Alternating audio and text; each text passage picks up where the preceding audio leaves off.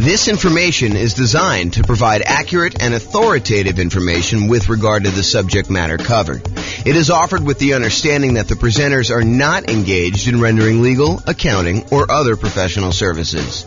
If legal advice or other expert advice is required, the services of a competent professional should be sought. Welcome to the Vancouver Real Estate Investing and Real Estate Financial Planning Podcast. Learn all about investing in real estate in Vancouver, Washington, with a combination of real estate financial planning and modeling with numbers specific to Vancouver, plus syndicated, more generalized recordings of live and pre-recorded real estate investing classes, not all of them specific to Vancouver. Be sure to stay tuned after the podcast for a message from our sponsors. Well, good morning and welcome, everyone. I am James Orr. I'm going to be the one giving the presentation today. Oh, my goodness. Happy Thanksgiving in advance, everybody. Tomorrow's Thanksgiving for those that are not attending live and listen to the recording. Hope you guys are doing some fun stuff. If you guys have any questions throughout the webinar, go ahead and ask questions in the chat window. I'll try to read them out and go through that. This is a brand new presentation. We've never really done it before, so should be good, though. So it should be good. We're going to go over all the different ways that rules work and that you can use to model your portfolio and kind of test things out and see how things are going, especially in this kind of crazy changing real estate market. Things are moving around quite a bit. Let's just say it that way. So thanks for all who attended live. All right, so let's jump right into the content. So I'm going to give you a little bit of background first about like why we're even talking about rules and how things work. You'll kind of get some information here, but we're not going to cover everything. I just don't have time to kind of teach a full day class on this whole thing. So maybe I'll come back and teach some other parts, but honestly, it's not that hard. Rules are probably the most complicated part, and I probably need to do a deep dive into each one to show you like how some different options work. But today I'm going to show you how all the different ones work and then how you can go and apply them to your specific situation. So scenarios. A scenario is like a grouping mechanism for all the different specific parts of the plan. So first of all, you make a scenario. And then once you get all the stuff set up inside your scenario with all the different accounts and all the different properties and all the different rules, then you can make a copy of the entire scenario, change one or two things, and compare them to see how they perform against each other. For example, just a really basic example to give you an idea of like where we're headed with this. You might go create a scenario where you model out your entire investing strategy. You know, I own these particular properties right now. I've got this much money in all these different accounts, and I'm going to buy properties as I come up with down payments until I come up with 10 properties. And then you may say, okay, that's strategy number one, scenario number one. But I want to go ahead and add a variation on this, and I want to see what happens if I decide to pay off my properties faster. And so you might make a copy of that scenario and then add an additional rule to the second scenario that says pay off properties with extra cash flow. And then you can compare one where you have the basic model, your strategy that you're going to implement, and then the one where you pay off properties early. And you can see how much better or worse paying off properties early is for you in that specific situation, that specific strategy. So that's an example of where we're headed. So how you do this is you have a scenario, and then inside the scenario, you add all of your accounts. And accounts are nothing more than a place for you to store money. So you might want to have an account where you have all your stock market investments, or an account where you have all of your bonds, or an account where you have your retirement funds, an account where you have all your crypto, if you're still doing that stuff. All the different things that you have where you store money, and they have different rates of return and different characteristics. If you're like got pre-tax money versus post-tax money, you might want to separate those out. The trick is simplify down so that you only have the maximum number of accounts, the minimum number of accounts that you can before you have to do more. So as one example, if you normally in real life have a separate account for each property, for doing your modeling, you probably don't want to do that. And the reason why is then you got to manage getting money from one account to another account in order to be able to aggregate it to buy your next property. If you just say, look, this represents the sum of all of the property accounts that I have, then you could do it that way. So big picture, you've got the scenario. Now you've got all the different accounts that you've got set up for all the different things. In the beginning, as just like a tip, just make one account. If you've got more complicated things to model later, you can always go and do that. But if you're just starting out, just do one account and kind of do it that way. And then accounts can also, as kind of like a more advanced side note, an account can also represent things like what a business is worth to you. If you think about it, an account really is just a place to store money. So if you say, this represents a business that I own, it's got about $1 million net worth, and you can go ahead and model the income from it somewhere else, you could sort of do it that way too. Okay, so scenarios, accounts, now you've got properties. So inside the scenario, you've got all the different accounts you have, which is all the different places to store money. And then you've got all your properties, all the single family homes, duplexes, triplexes, fourplexes, any commercial buildings, any apartments, any industrial buildings, basically any real property that has characteristics like appreciation rates and rents and taxes and insurance and all those other things. That is another thing. And we break down properties into two major groups. Any properties that you already own.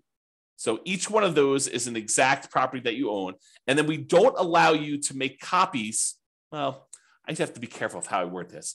You can make a copy of a already owned property as like a starting point to make another one, but you can't buy more than one of a property that you already own in the same scenario. So any already owned properties you have, just go ahead and add all those as already owned. And then we have this thing called dynamic properties. And really, they're just templates. They represent a property that you might buy more than one of over time. So you can go in there and say, look, I've got a typical 3-bedroom, 2-bath type property that I'm going to be buying more than one of. Right now, they're worth this amount of money. Right now, they collect this much in rent. Right now, their taxes are this and their insurance are this. And over time, the price is going to go up. And over time, the rents are going to go up. And over time, insurance and taxes are going to adjust on this thing. But I might buy one of them this year, one of them 2 years from now, one of them 4 years from now. And so we call those dynamic properties, or you might hear me refer to them as template properties, where you use rules, which we're going to get to in a second, in order to buy more than one of those. So, and any of the properties, whether they're already owned or dynamic, can be single family homes, duplexes, triplexes, fourplexes, apartments, commercials, industrial, any type of building that you have, any type of real property that you have that you want to do that. So again, big picture scenarios, inside scenarios as accounts and properties. And then what we're going to talk about mostly today is how do you manipulate an account or how do you manipulate a property? That's what you use rules for. So rules go ahead and they say, add money to an account, or increase the rent I'm getting on a property, or buy 3 of these properties, or buy a property every year, or start paying off properties with any extra cash I have in this account. Rules are things that manipulate accounts and properties in the scenario that you could do.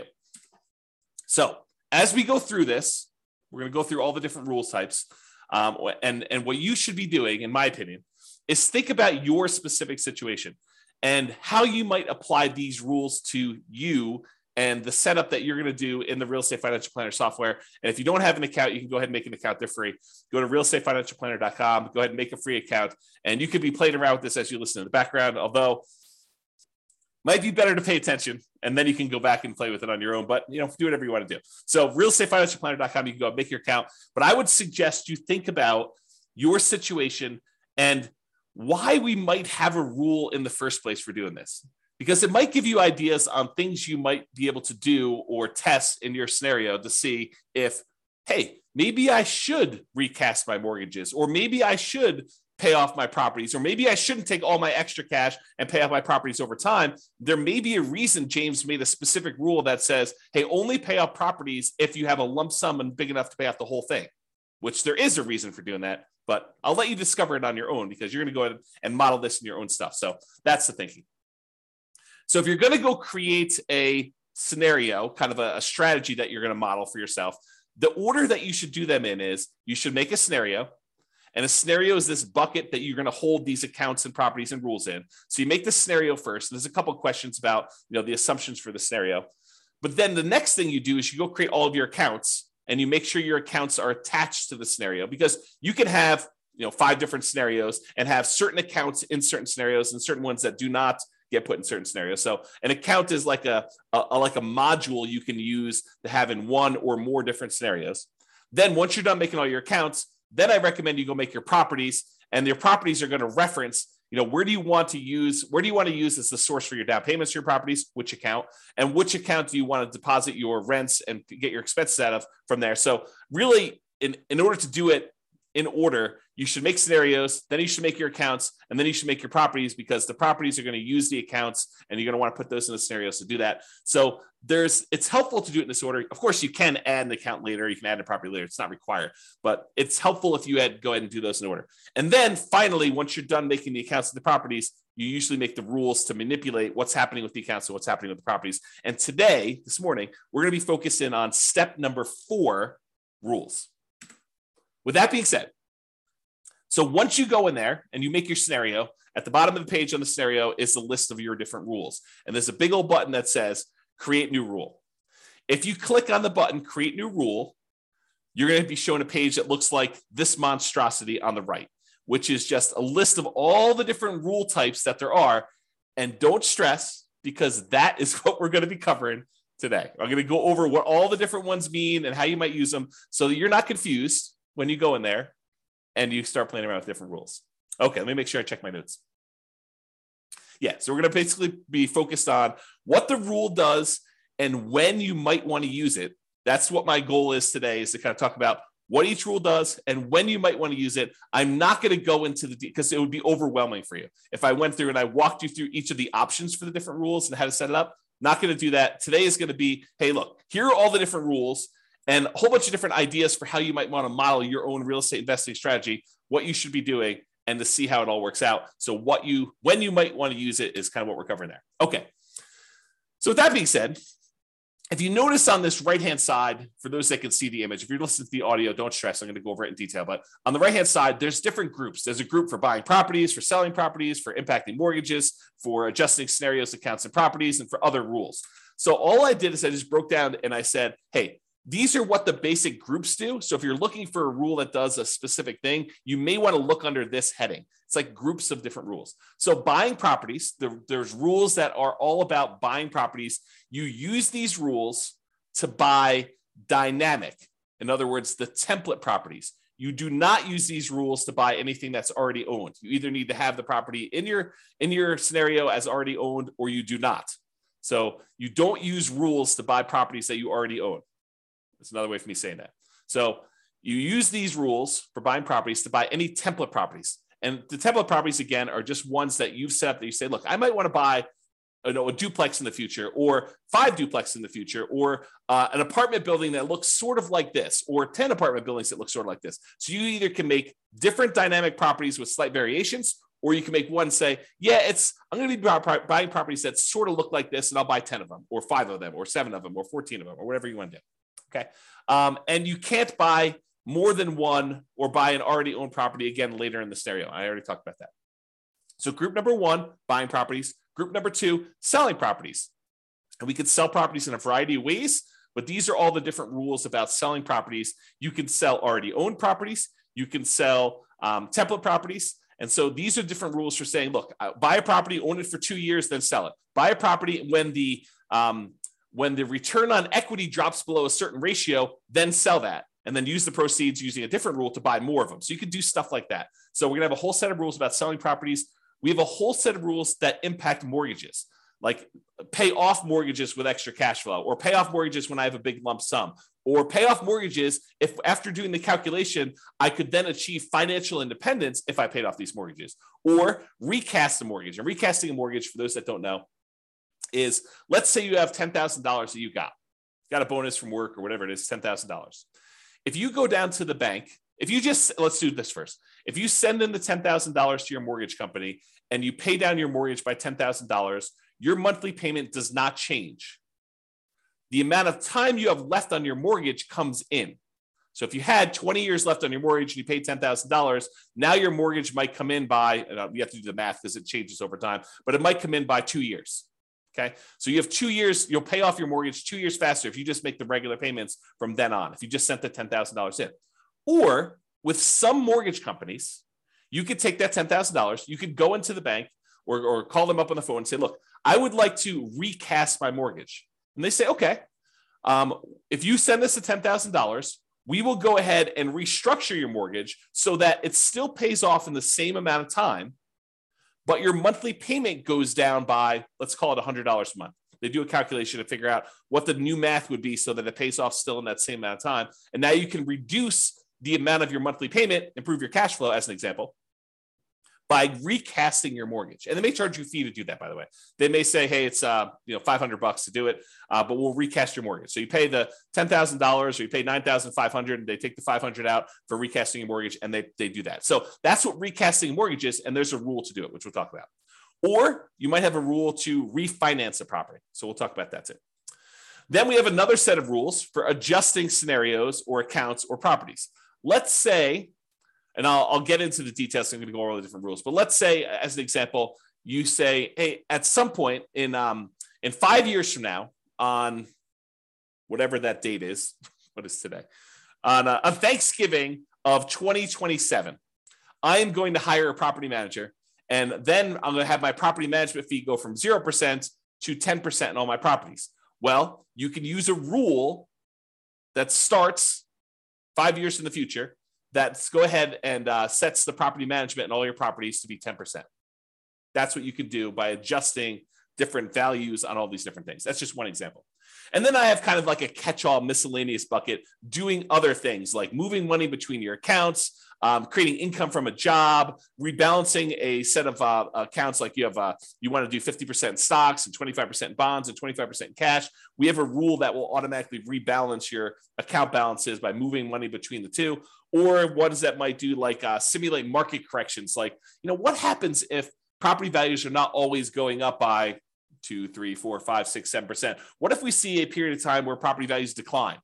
And maybe that doesn't happen this year. Maybe it happens next year for 2 years. And maybe it happens 10 years in the future for 5 years. So we could use rules to kind of do things like that for market corrections. Or maybe you want to say, I don't know when this market correction is going to happen, so let's have it be random. And I don't know how big it's going to be. It could be 2% down. It could be 15% down. It could be 50% down. We don't know. And so you can go ahead and set these rules up and say it's going to happen at some random point in the future.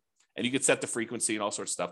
And we don't know how big it's going to be. Maybe it's going to be, somewhere between 0 and 20 or 0 and 50, whatever you want to set up for your kind of rules to model all that stuff.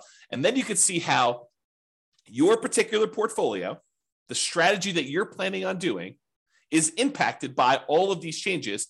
And the idea is you make scenario A, which is your baseline kind of like model. This is what I think I want to do. And then let me test out, should I pay off my properties and how much better or worse is that? And then you can compare the two scenarios on the same chart and look at a whole bunch of things like, how does this impact cash flow? How does this impact all the different things that we measure as risky, like your debt to income ratio or your resiliency or the months of reserves you have, or how much faster does A versus B get me to financial independence? And you can look at all those different things to do that. Okay. Before I go on, because I think I'm going to get into the rules next, does that make sense to everybody? If at least one person can tell me, yeah, that makes sense. Good job, James. Keep going.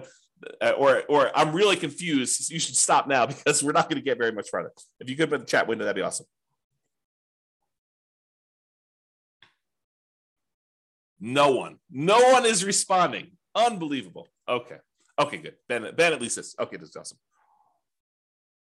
All right. I appreciate it, guys. Thank you for participating. Okay. All right. So let's talk about the rules to buy properties. There are two different rules to buy properties. Buy properties on a specific month yearly, or buy a property when an account has a down payment. Okay. Yeah. I appreciate that. Someone said, I'm following along, but might get behind if I'm doing something else. Yeah, no worries. Okay. That's cool. Okay, so rules to buy properties. So there's two different rules that we have to buy properties. And you might think, man, you should have a lot more complicated rules than this. Honestly, this really is sort of all we need. You buy a property on a specific monthly year. And as an aside, if you're listening to this and you're like, James, how do I do XYZ? And you can't figure it out, just drop me an email. Let's go to the support page, drop me an email and say, look, how do I do this? And I'll tell you either you can't do it, or here's how you do it, or I should make a rule for that because it just didn't occur to me to do that. But a couple of rules have come about because someone said to me, hey, James, how do you do this? I'm like, you really should be able to do that. We've never done that modeling before, but it makes a lot of sense that you should do it that way. Let me go and make the rule for you. And then it took a little while, a couple of days, something like that. Me make the rule, but I made the rule. No promises it's going to happen in a couple of days for you. All right, so buy properties on a specific month yearly. You use this rule to buy property every March, as an example, every year. And you could say, during this 5-year period, you can have rules run for certain periods of time. During this 5-year period, every March, go ahead and buy a new property. Okay. Or the most common way we buy properties is buy this property when my account has a down payment and all the stuff that we need, like reserves and, a certain threshold in the account, plus 6 months of reserves for my personal expenses, plus 4 months of reserves for all the properties I already own, plus 6 months of reserves for this particular property. Then go ahead and buy another property and do another dynamic property and do it that way. And that's the most common one that we use to do that.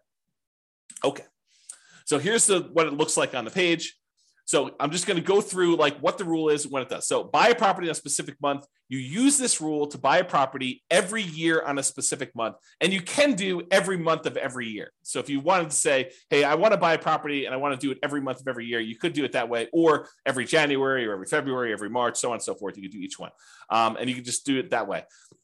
So imagine so when would you want to use this rule? Imagine you have $1 million invested in an account. Let's say it's a stock market account. You're thinking you just discovered real estate investing. You're like, hey, I want to see what happens if I take the stock market account that's earning 6, 7, 8, 9, 10, 11, 15%, whatever it is for you in your stock market account that you're modeling. And you want to take that money and every year you want to buy a new rental property with that just to see how this goes. So you could use this rule to do that, to slowly drip out a down payment worth of investment into real estate over time doing this. And if you say to yourself, hey, look, I really want to buy one every 6 months, you could say, okay, buy one every March with this rule. And then you could say, set up a second rule that says buy one every September. And now you have 2 rules doing one a year in order to get that kind of 2 a year. Okay. So that's how you do it. All right. So buy a property when account has down payment. This one allows you to buy a property as soon as you have enough for the down payment, plus any closing costs, plus any reserves. And as you can see by the image on the right, there's a lot of options for you to define what this means. So you might want to define, hey, I need to have at least $10,000 in this bank account, adjust for inflation or not adjust for inflation, plus 6 months of reserves for this property, plus 3 months of reserves for all the other properties that I own, each other property that I own, plus 5 months of personal expenses, and then only buy 3 properties with this rule. Stop this rule after I own 3 properties. So there's different things you can do to manipulate this. And there's also stuff you could say, do I want to take into account my debt to income, like make sure that my debt to income is below a certain number? Or you could say, I'm buying creatively. I'm going to go buy properties subject to, or I'm going to go buy properties on lease options. So the debt to income doesn't matter because I'm actually buying an LLC anyway. And so ignore the debt to income ratio on that, or whatever you want to do. Or maybe you say, I have a real estate agent's license, so I'm going to get paid a 3% commission when I buy these, or go ahead and take a 3% discount. And so you could do all these different variations on this stuff with this rule. Or maybe you say, look, I want to buy properties, but if I can do cash out refinances on the other properties I own, if they're below 75% debt to income, or 75% loan to value, then I can go ahead and say, do cash out refinances to do it. So it's very flexible in all the different ways you can use it, but realize that's what you do. So when might you want to use this? You might want to see how quickly you'll be able to acquire your ideal portfolio of rental property. So you want to say, I want to get to 10 rentals or 10 doors or 20 doors or whatever number you pick. How quickly can I do it with my current income, my current savings rate, my current returns that I have in my accounts? And then as I acquire each property, all the extra cash flow I get gets deposited in this account. So it kind of compounds over time if you've got positive cash flow, or slows you down a little bit if you have negative cash flow, although the cash flows do change based on all the property. So you could use this to determine how quickly you'll get to a certain portfolio. And then you could test things like, what if I save 10% more? Or what if I save 10% less? Or what if I got a lump sum for a bonus or a divorce or inheritance or whatever you want to do later on? How would this impact all that stuff? So that's one example. You might want to see the impact of changing how much you keep in reserves has on the speed you can acquire properties. So here's another example. You could say, look, if I use this rule and I say keep six months of reserves for all my properties, how quickly can I acquire all the properties I want to do with that? Or how quickly can I acquire properties if I keep 12 months reserves? I think the market's going to get a little sketchy. Maybe I should keep 12 months of reserves. So if I do 12 months of reserves, how much does that slow me down?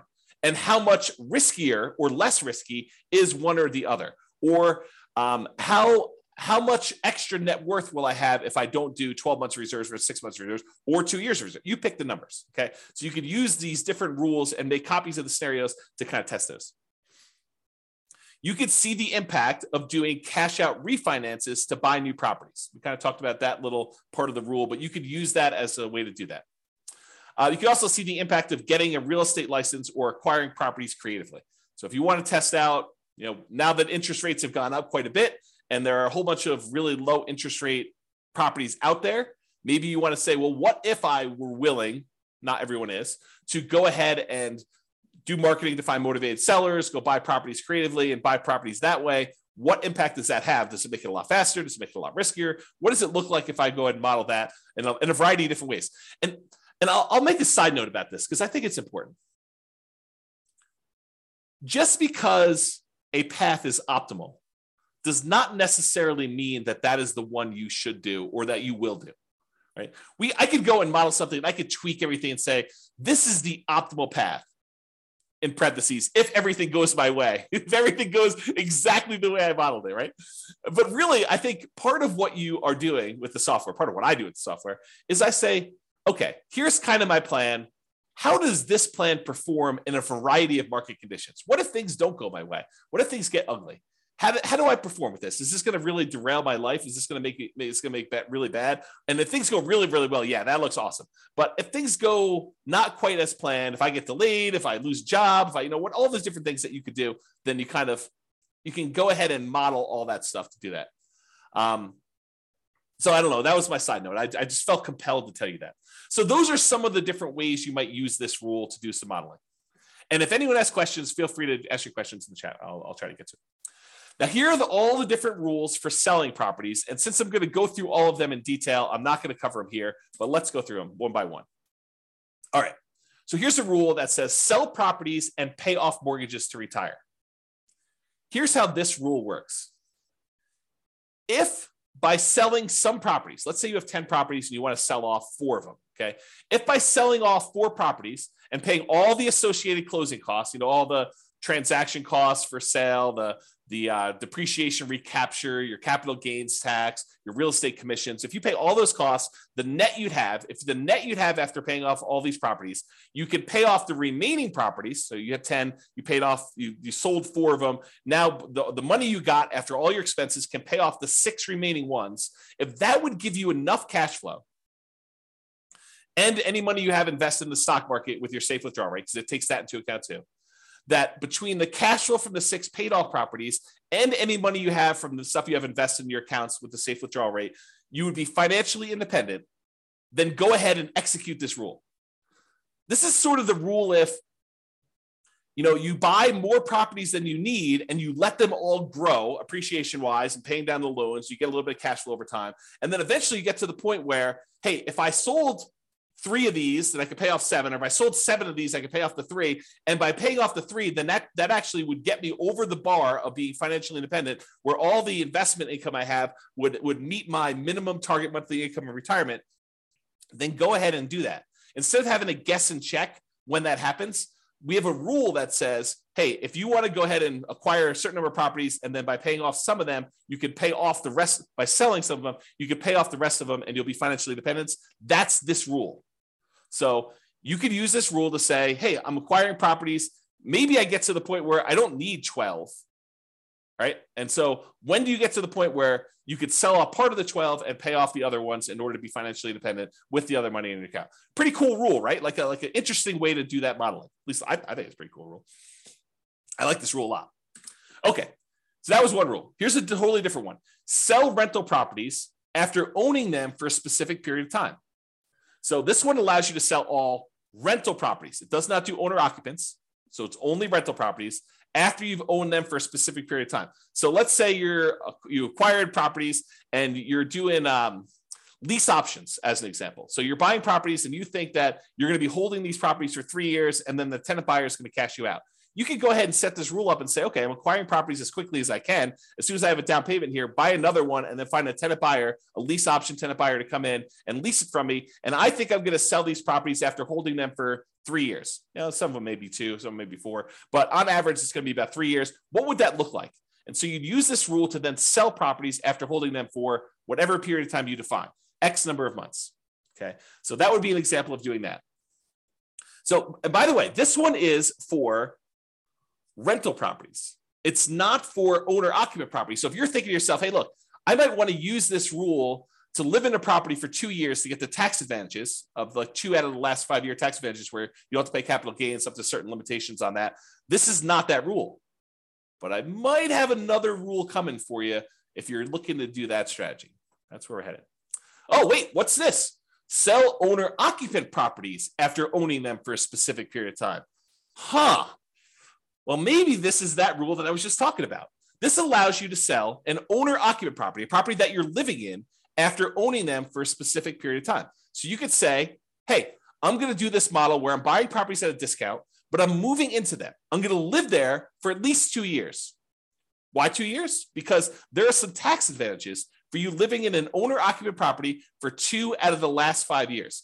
I'm not a CPA. Go talk to your accountant to kind of get the details on this. But the basics of what I understand, the layman's version is, if you live in a property for 2 out of the last 5 years as an owner-occupant, and then you sell it, you are exempt from capital gains on that property up to a certain amount, and the amount changes whether you're single or you're married. Okay, so this could be a way for you to do that. And when you sell the properties, we have this little section down here that says, how much do you want in closing costs when you sell? How much do you want to pay in real estate commissions? Because you can put in what your assumptions are about those. And then what is your depreciation recapture tax? Well, if you're living in the property, that's going to be zero on most of those. And then what's your capital gains tax rate? Well, if you're doing this as an owner occupant, you're living there for 2 out of the last 5 years, your capital gains tax rate might be zero here. There you go. All right, Austin says, what's your take on mini syndications on single family homes? Austin, that is not on topic for this particular presentation. This presentation is on rules. So we'll be covering that. Splitting profits with investor or funds deal. So I'm not going to cover that today. Maybe we'll do a class on that in the future. I'll kind of keep that in mind, but not today. Sorry, got too much other stuff to cover. Okay, so that's when you might want to use sell owner-occupant properties after owning them for a specific period of time. Here's the next one. Sell rental properties after renting them for a specific period of time. Sell rental properties after renting them for a specific period of time. So before, the rule was sell rental properties after owning them for a specific period of time.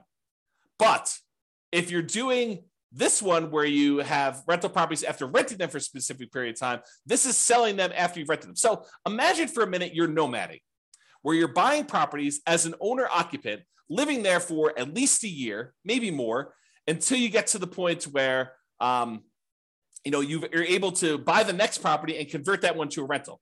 Well, if you use the rule before where it says sell rental properties after owning them for a period of time, you might buy the nomad property, live there for a year and a half, then convert it to a rental. And then now that it's a rental, you've owned it now for 2 years. So really, that would be selling the property after 6 months, which isn't what you intended, I don't think. So this rule says, look, it doesn't matter when you bought it. If you lived there for a year or 2 years or whatever beforehand, and then you decide to rent it, this one starts the counter as to when you sell it based on when you converted it to a rental. Okay, so that's what it is there. All right. Sell rental properties based on return on equity. So this one is you're selling properties based on the return you're getting on the equity in the property. Okay, I got to take a step back and kind of explain to you what's going on here, because this rule is crazy. It's such a powerful rule. So how far back do I go? Oh man, this is crazy. Okay, so here's the deal. You own a property, and let's say you have financing on it, and you put down 20%, and the property value went up, I don't know, 5% in the first year.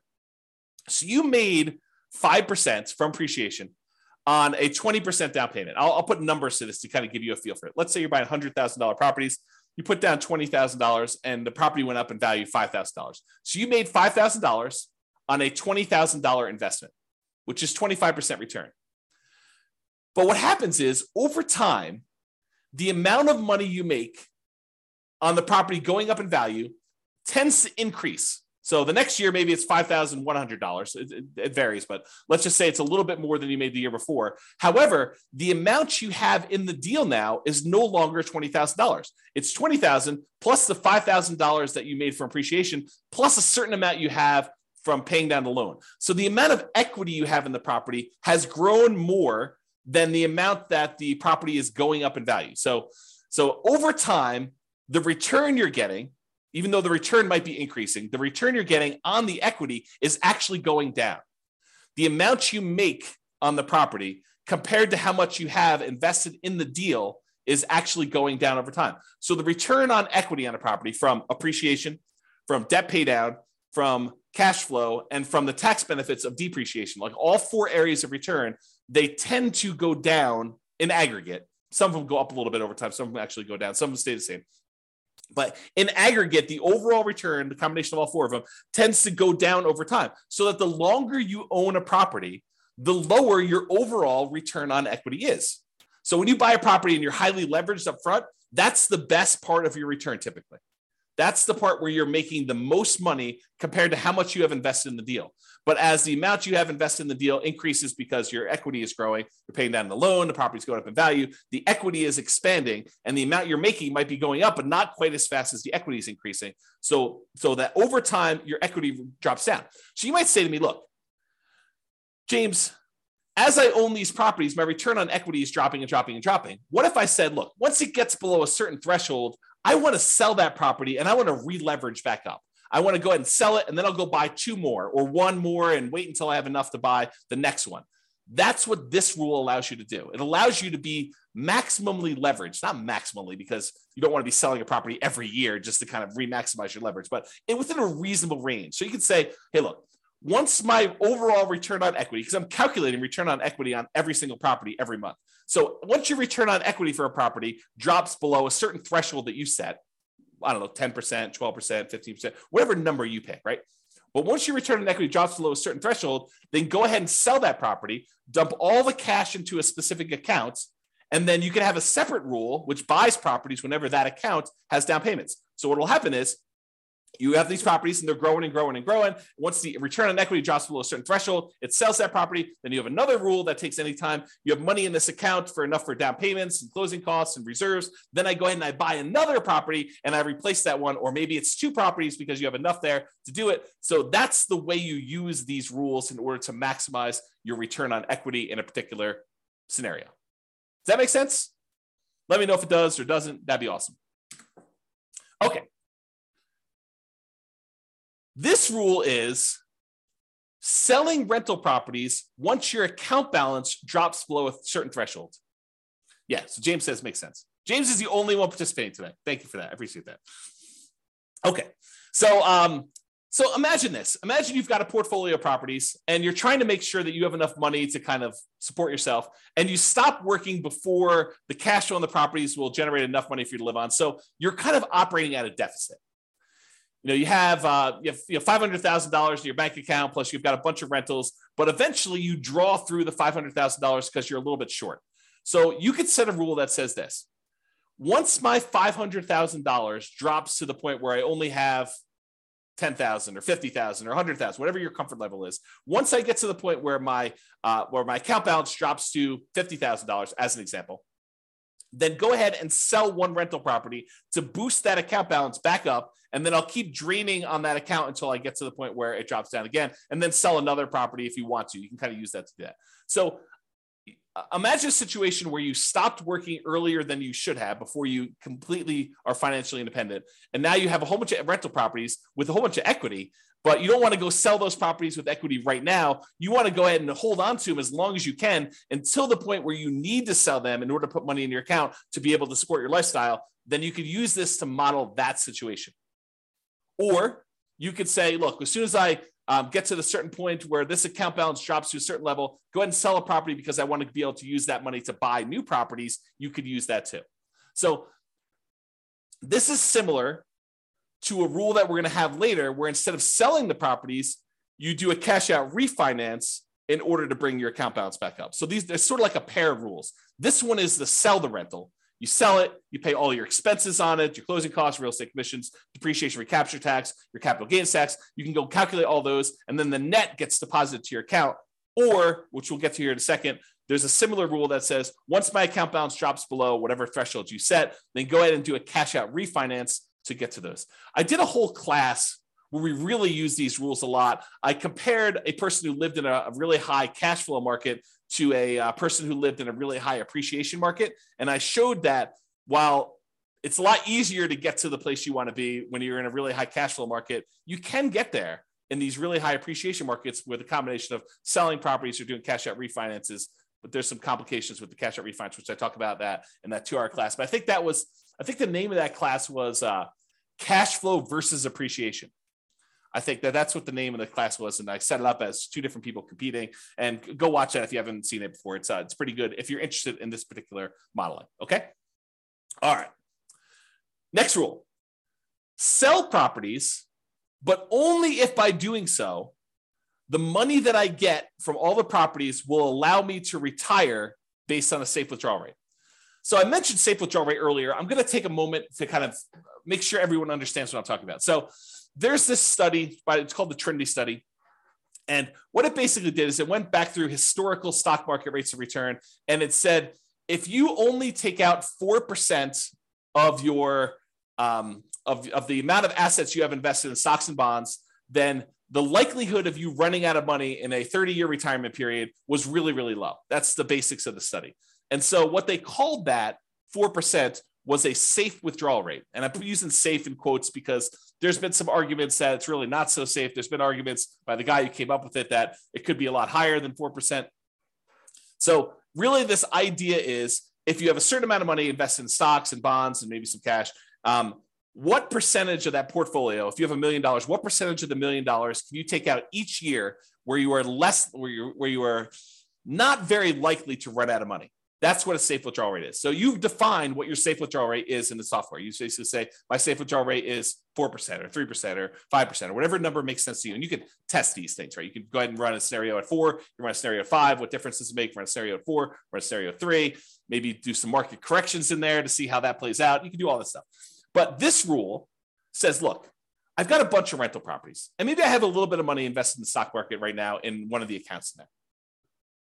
And so what I want to do is I want to check each year and say, hey, look, if I sold all these rentals and I paid, closing costs, I paid real estate commissions if I've got any, I paid my depreciation recapture tax if I've got any, I paid my capital gains tax if I've got any, if I paid all those expenses on it, the net amount of money that I would take and I would deposit into my account balance, invest in the stock market. If I did that, would the money in the stock market allow me to retire?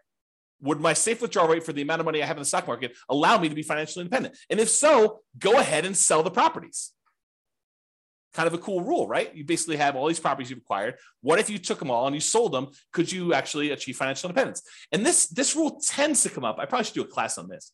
This rule tends to come up when you're in a market where the cash flow you're getting, the cash on cash return you're getting, or it's actually the cash on cash return on equity you're getting, is less than your safe withdrawal rate.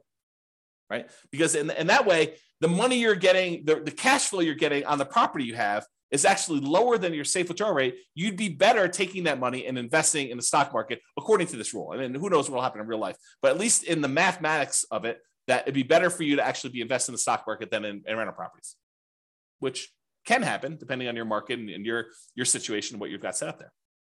Okay? So that's that rule. Kind of a cool one. All right. What about properties that you already own? And you said, look, I planned on selling this property next Christmas anyway. I lived in it for 2 years and now we're going to sell it so I can get a partial exemption on the capital gains. The period of time that I lived in it, I can get an exemption on that capital gains because I had the 2 out of the last 5 years.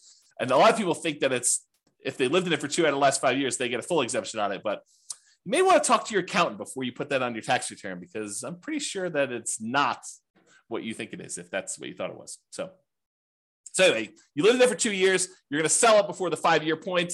You're like, oh, this is great. I'm going to go ahead and do that. You can go ahead and set a rule up to say, sell this particular property that I already owned on this date in the scenario. Really simple rule for doing that. All right. Those are all the different rules on selling properties. Some pretty cool ones. Some kind of like really straight down the middle, generic sort of things, right? Now, let's talk about rules that impact mortgages. We'll go through all these one by one. Just knocked the headphones off my head accidentally. All right, so pay down loans with cash flow. So maybe your strategy is, I've got all these rental properties. They're producing a bunch of extra cash flow. Maybe I've got some savings for my job and that's got some extra cash flow. I want to keep a certain amount of reserves, but anything over that amount I have in reserves, I want to take that money and I want to pay off mortgages with them. That's what this rule is about. So it takes any excess cash over a threshold you set, and each month it uses that extra money to pay off mortgages on the property. So if you have $7,000 more than the minimum balance that month, you can go ahead and throw it in there. And by throwing it in there, you then pay down that mortgage. And you can pick, which mortgages you want to do. You want to do the lowest balance, you want to do the highest balance, you want to do the lowest interest rate, you want to do the highest interest rate. You can choose which mortgages you're paying off, but this rule will then go ahead and do that. So when might you want to use this rule? Well, if you want to do a debt snowball or a debt avalanche to pay off mortgages, you would use this rule.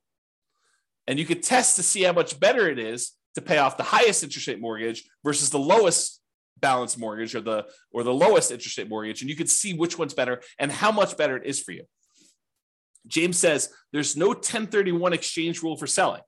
Well, 1031 exchange rule is just about how much you pay in taxes. So we have the ability for you to adjust how much you pay in taxes on the property.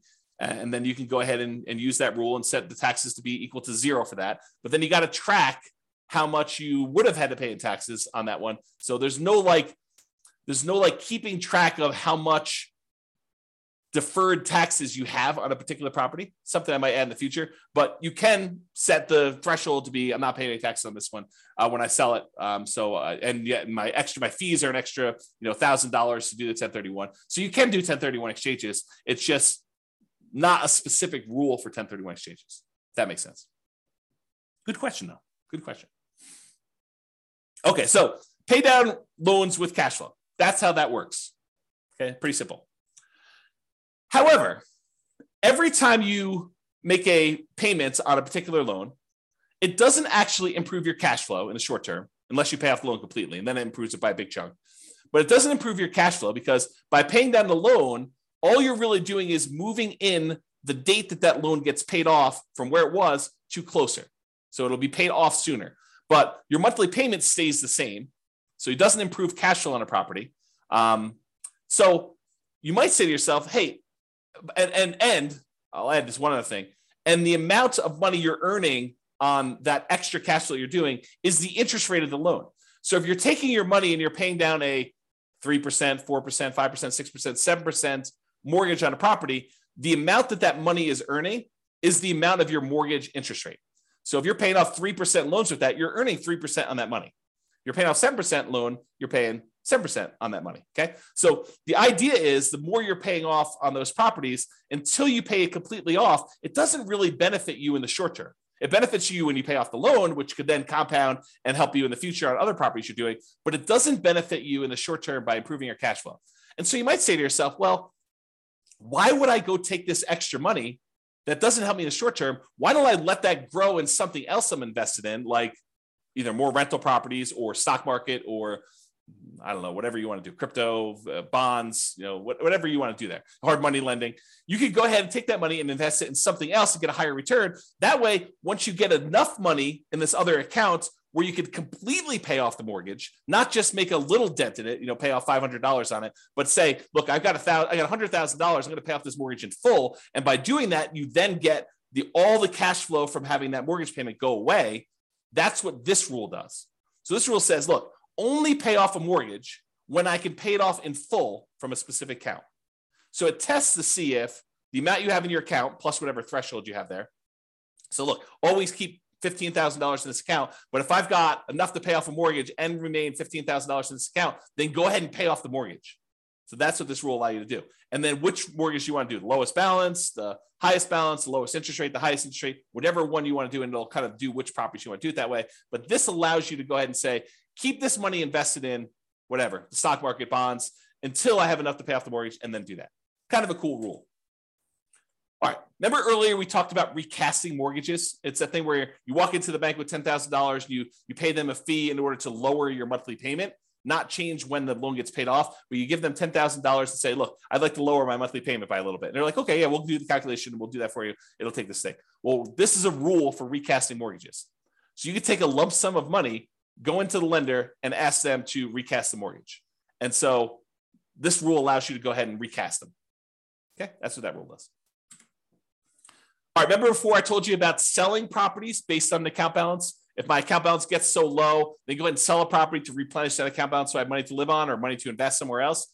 This is the kind of sister rule for that, cash out refi based on account balance. So when your account balance gets to a certain point where it's really, really low, then go ahead and do a cash out refinance on a property, pull all that money out, deposit it into the account, and you'll be able to then have all the money in that particular account to use to do whatever you want with. Okay. So I think I have here, when would you want to use it? If you're modeling a situation where you're stopped working before your cash flow is enough to support your lifestyle, you might need to cash out refi properties from time to time to provide living expenses to kind of make up for that difference. Or use the equity properties to occasionally fund the purchase of new properties by refinancing.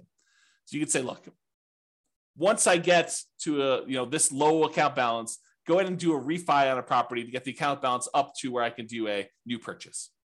Kind of an interesting rule. All right. So this leads me to explain this interesting concept. And so I need to explain it to you, but I'm going to take a drink first. All right. So imagine you said to yourself, look, I really want to earn, $10,000 a month. And if I was earning $10,000 a month, I would consider myself financially independent. Because $10,000 a month would be able to cover all my personal expenses, including the mortgage I have on my owner-occupant property, and anything else I need, right? So $10,000 a month, that's my number. That's my target income to be financially independent, target income in retirement. But what if you didn't have a mortgage on your owner-occupant property? Would you need that $10,000 anymore? And you say to yourself, no, I wouldn't. So I can either have $10,000 if I have a mortgage on my owner-occupant property, or I only need $8,000 if I don't have a mortgage on my personal property anymore. And so the software allows you to select whether or not to move your financial independence number down when you pay off your owner-occupant mortgage or not. And so if you have that triggered, which is in the scenario section, this rule becomes super interesting, because what this rule says is, look, if I'm close to my $10,000 a month number, my target monthly income number in retirement, but I have enough cash in my account balance or stocks or whatever it is in my account balance that I could pay off my owner-occupant mortgage. And if I did that, I would be financially independent. Then go ahead and do it. So this is a situation where the passive income you have coming in from your stocks and all the cash flow on all the rental properties is really close to your number. It's at 80% or 85%. But you have enough extra cash lying around somewhere where you could pay off your owner-occupant mortgage because the balance is low enough that would actually lower the amount you need, and it would trigger you being financially independent. Then go ahead and pay off the owner-occupant mortgage. That's what this rule does. Pay off owner-occupant mortgage if FI, financially independent. All right. These are going to be really quick. These are the rules that allow you to adjust values on your scenario or on different accounts you have or on different properties you have. Okay. So set value on scenarios. What this rule does, it allows you to change any values you defined for the scenario at different points in the scenario. So originally you thought your safe withdrawal rate was going to be 4%, but 10 years later you say, hey, look, now I want my safe withdrawal rate to be 3%. You'd use this rule to run 10 years later and change your safe withdrawal rate number from 4% to 3%, as an example. Or you defined your refinance mortgage interest rate in your scenario as 5%, which is low now, but at the time seemed reasonable. And now you're like, look, in the future, I want this to be 7%. You can use that to change that too. You can use this set value on scenarios to do it at some point in the future. Or you want to say, look, my minimum target monthly income retirement threshold is now $4,000, but I want it to be $5,000 in 5 years from now. You can do stuff like that. Or your safe withdrawal rate number, as I use as an example. This is that rule that allows you to do that. The set value on accounts does the same idea on accounts, though. So let's say you were earning 1% on savings at the start of the scenario, but you think that's abnormally low. And by 3 years in the future, that should really be at least 2% or 3%. You could use this rule to say, set the value on the account, set the return I'm getting on that account to go from 1% to 3 years later and on to be 3%. Or you say, I want to set it to 1% now, but a year from now, I want it to be 2%. And a year from then, I want it to be 3%. And then you could use it to do stuff like that. Or the other thing it could do is you could set it to be a random number. You could say, look, the return on my savings account is going to be somewhere between 1% and 3%. Have it change monthly by somewhere between this range, or add a little bit to it or subtract a little bit to it each month. You could do a whole bunch of things with making it random to simulate the stock market or what you're getting on savings, or what your business return might be if you're using an account to store kind of business stuff or bonds or anything like that. So you could use it to do random numbers as well if you wanted to. Same idea, but setting values on properties. You could say, look, my property appreciation rate is now at 1% because I don't think property values are going up in the next couple of years. But 3 years from now, I think the market's going to be normal, and we're going to set it to be equal to 3% from there. So you can have a period of time where properties are appreciating at a slower rate or at a faster rate, and then you could change it to be something else later. You can do the same thing with your rent appreciation rate. You could also do things where you hire or fire a property manager and set it from 0 to 10 or 0 to 8 or 0 to whatever. You could also do maintenance on a property. You say, look, it's just a brand new property I bought, so maintenance is going to be low for the first couple of years, and then maintenance will increase. You can go ahead and do that too. So this rule allows you to set values on properties over time and change those. And then if you go ahead and you change these things, but you're like, look, then I want it to return to whatever was normal at the very, very beginning, we have a rule that says reset the original value on an account.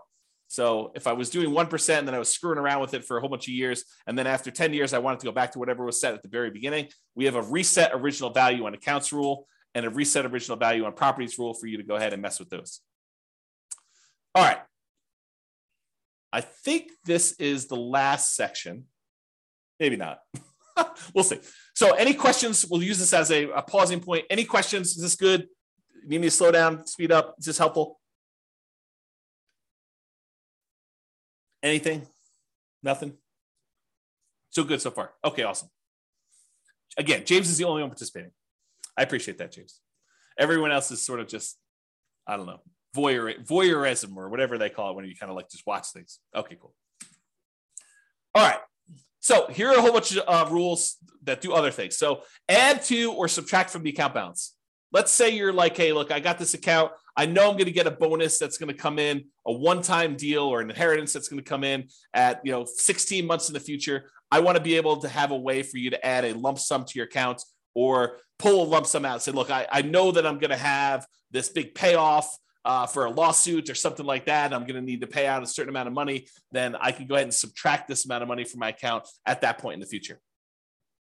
Or you're going to have a series of expenses like college tuition for kids. You could use a rule like this to model, I'm going to have this come out on this date. I'm going to have 2 kids going to college at this point, so I need to have this much money. And you could use them to kind of move money in and out for these irregular expenses to do that. Or you pay a certain amount on installment sale of a business or from a lottery winnings or whatever. You can use that to do all that stuff.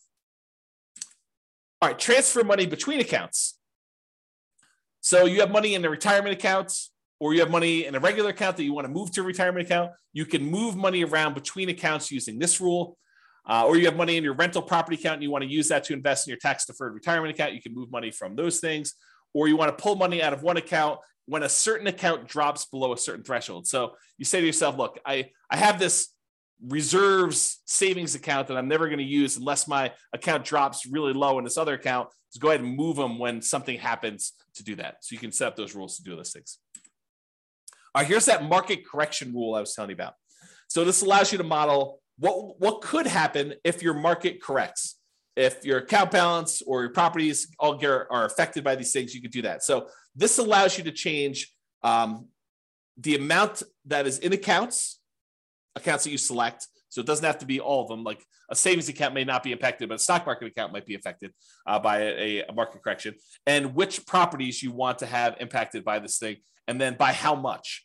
And you can have some of these be random. So you can have how frequently it happens be random, or you could have the amount that it declines be random. And if you need to do one random and one static, you can have 2 of these rules running and only impacting one or different things to do that. So that's all about different market corrections. And if you're really trying to see how resilient your portfolio is to different market corrections, this is what you want to be playing with. You want to be able to see, okay, I'm going to do this strategy. And the strategy sounds awesome, right? I'm going to be buying properties and maximizing my loan to value and minimizing the amount of money I have in a deal and keeping really, really low reserves to kind of make it go really, really well. Well, let's see how that performs with market corrections. Or I'm going to buy properties free and clear, not going to have any mortgages on them at all. It's going to be slow and steady wins the race. And let's see how that is impacted by market corrections.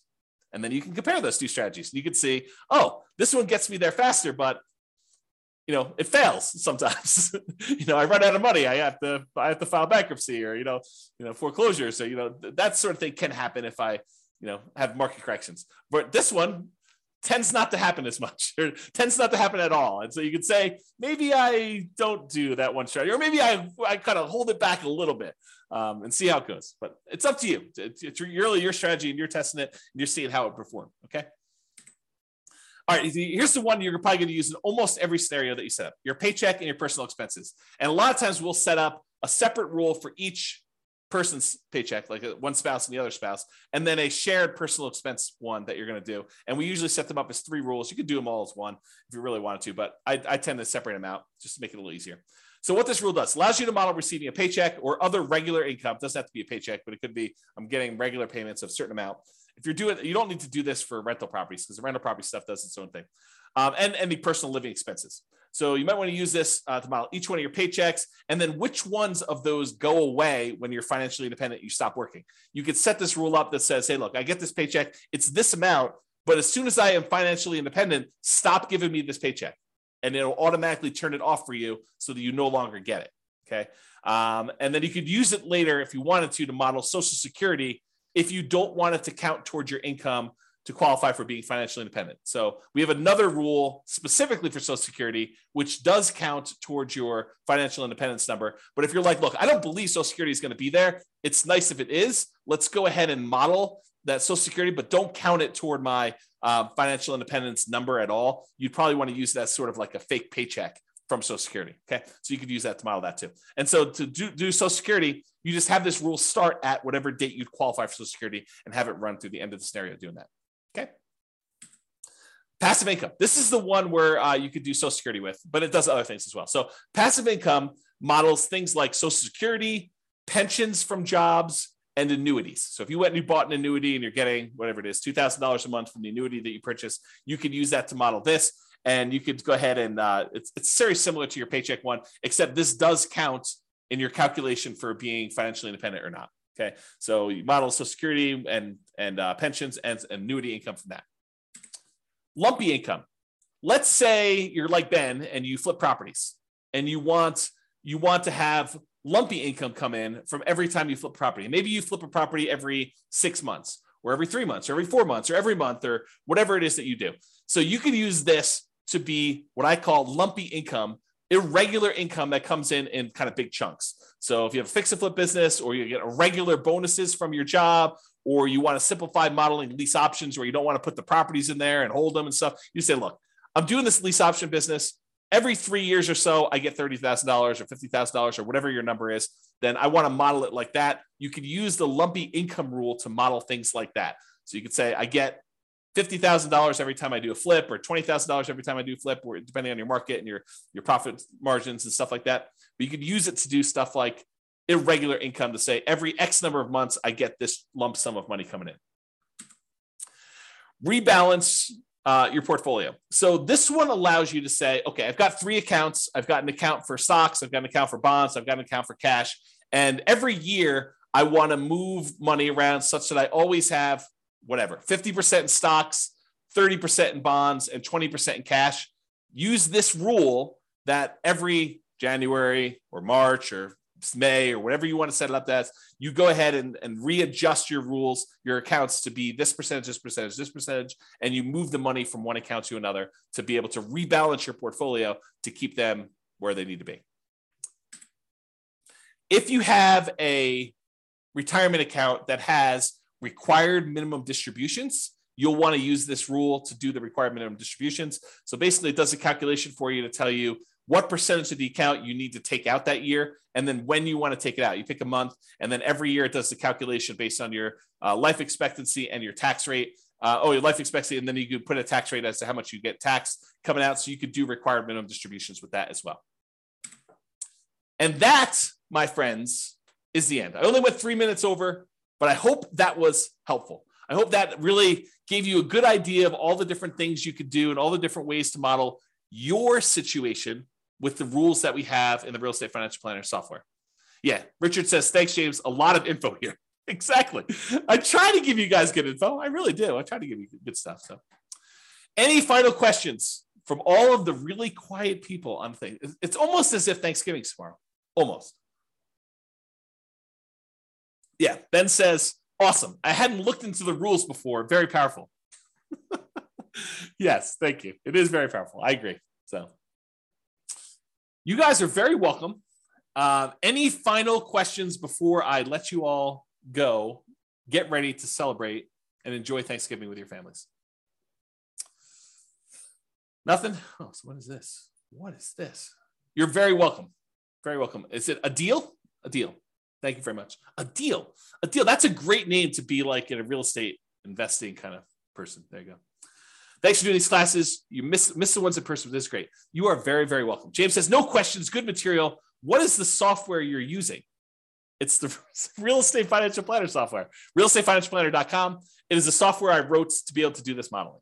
So it's not like off-the-shelf software. I programmed it for you. I did it as my service to you. So there you go. It's available on the website, realestatefinancialplanner.com. Go create a free account and you can do all this modeling. And honestly, you don't need to start from scratch. I'll probably do a whole class on this, but if you go to realestatefinancialplanner.com/model, just pick your city. And I've made some sample scenarios for you to start from. Go ahead and just copy that right into your own account and then just edit. That way you don't have to go create everything from scratch. You can say, oh, I see there's a property here. Let me go ahead and change this to be closer to what my properties are and go ahead and do that. Yeah. James says, cool. I'll start modeling this weekend. Yeah. Let me know if you have questions. That'd be good. All right, folks. Thank you all for coming. I do appreciate it. Have a great Thanksgiving, and I will see you all post-Thanksgiving. Bye-bye for now. Thank you all. With home prices up, mortgage interest rates up, and rents up, but not quite enough to counteract the higher prices and interest rates, cash flow on rental properties in Vancouver is harder than ever. Book a call with the Real Estate Financial Planner to apply our proprietary 88 strategies to improve cash flow on your rentals. See the show notes for a link to schedule your call and improve your cash flow today. If you're a real estate agent, lender, or professional in Vancouver that wants to help our real estate investor listeners, consider reaching out to learn about collaboration opportunities with this podcast.